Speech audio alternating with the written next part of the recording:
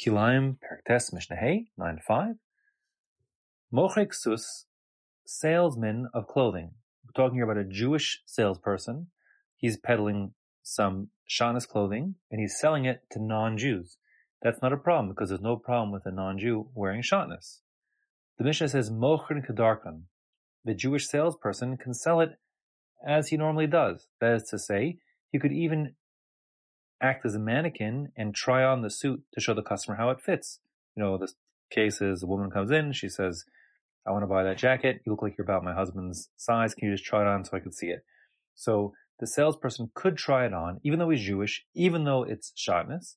Ubelvad, provided that, shelo yiskavnu b'chama b'ne'achama. He doesn't have a kavana that if it's sunny or summery outside, he's getting refuge from the sun or heat. Uvageshamim, and if it's rainy and cold outside, b'ne'geshamim, he's getting, refuge from the cold. He's getting warmed up by his clothing. So as long as he hasn't got kavana to be warmed up or protected by the clothing, then it's not a problem for him to wear it if he's not wearing it for the sake of wearing it. He's wearing it for some other purpose. He's wearing it to, show this woman who he's selling it to, for argument's sake, how it fits. Now, if you've been paying attention, you'll remember in Mishnah base we said that there's no such thing as arai when it comes to shatnez. You can't temporarily put on something as shatnez as, a costume or to sneak past the tax collector and so on and so forth. If you're wearing it, you're wearing it, and it doesn't matter about your kavana. But here it says your kavana makes the difference. So the way the bartender learns it is that this Mishnah and that Mishnah are actually irreconcilable.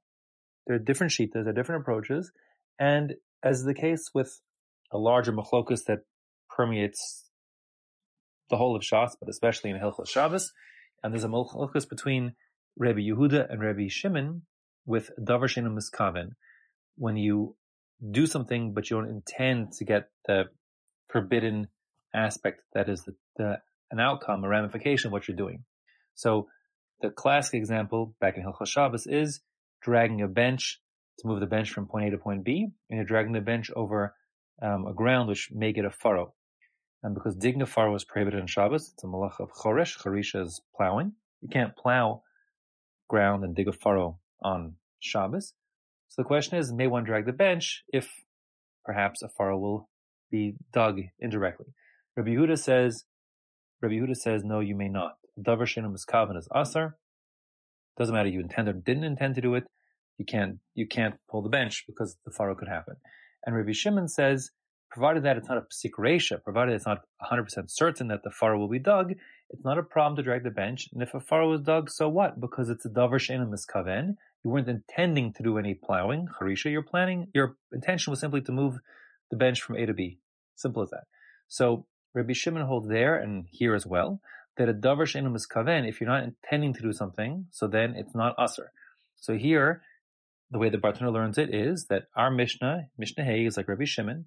Since you're not having kavana to do any levisha and you're putting it on to model the clothing, and you have no intention to get the benefits of the clothing, so therefore it's not a problem to put the shanas on. Whereas Rabbi Yehuda, whose opinion is reflected in Mishnah base, holds no, your intention doesn't matter. Even a davar she'eino miskaven, even if you don't intend to wear or get the benefit of wearing, still it's asur.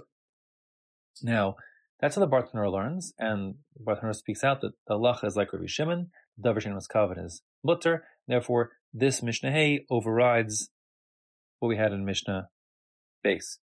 Okay, that's how bartender learns, and that's that. There are those who don't like the idea of the Mishnah Hey overriding what was said in Mishnah base, not just because the Mishnah becomes inconsistent, but there's also no signposting in the Mishnah that there's two different people speaking. Both are stam mishnayos. One is, anonymously stated Mishnah and base, and here it's anonymously stated in Hey. There's no mention that there are two people speaking or different opinions being reflected and so on. So others learn that what we're talking about here is that the mochrek sus, the peddler of this clothing, is not wearing the clothing, kedarkan, in his normal way. Rather, he's transporting the clothing in his normal way.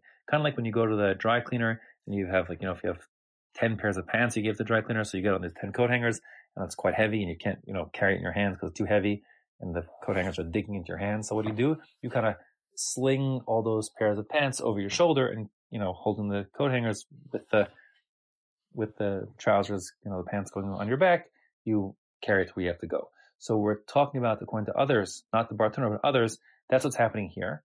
This peddler of clothing is transporting his clothes. He's not wearing it at all, but it's on his back or on his shoulder. And that being the case, although it's not a problem of lo silbash directly, he's not wearing it, but it also said lo ya'ale lecha, it can't come upon you, which it is coming upon him. And there we said, the Torah understands that if it's coming upon your person, but you are not getting the benefits that are conferred by clothing normally, meaning it's not protecting you from the elements, so then it will be okay. So that is what the Mishnah is saying here, according to other Mefarshim, that we're saying if it's coming upon your back, but you're not wearing it, and you're not intending to get any benefits that normally wearing of clothing would give, like protection from the elements, then it's not a problem. Okay?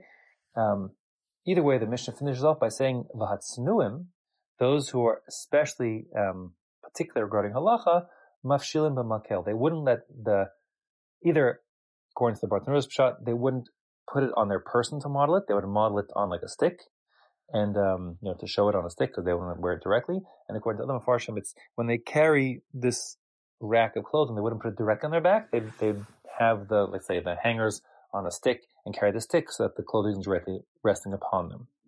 As far as the word snuim goes, so this might throw you for a loop.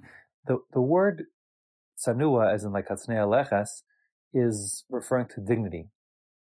So that's like the starting point.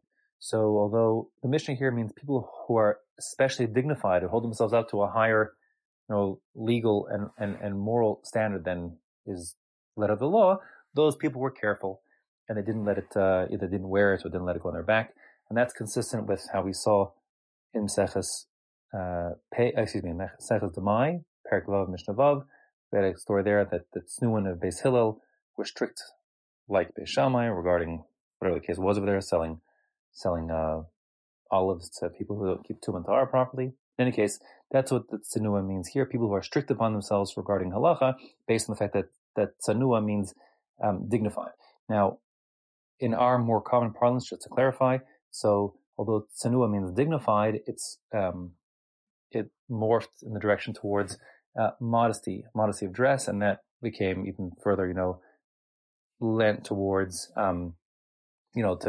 to concealment of one's physicality and sort of, not presenting oneself as an object, like a sexual object.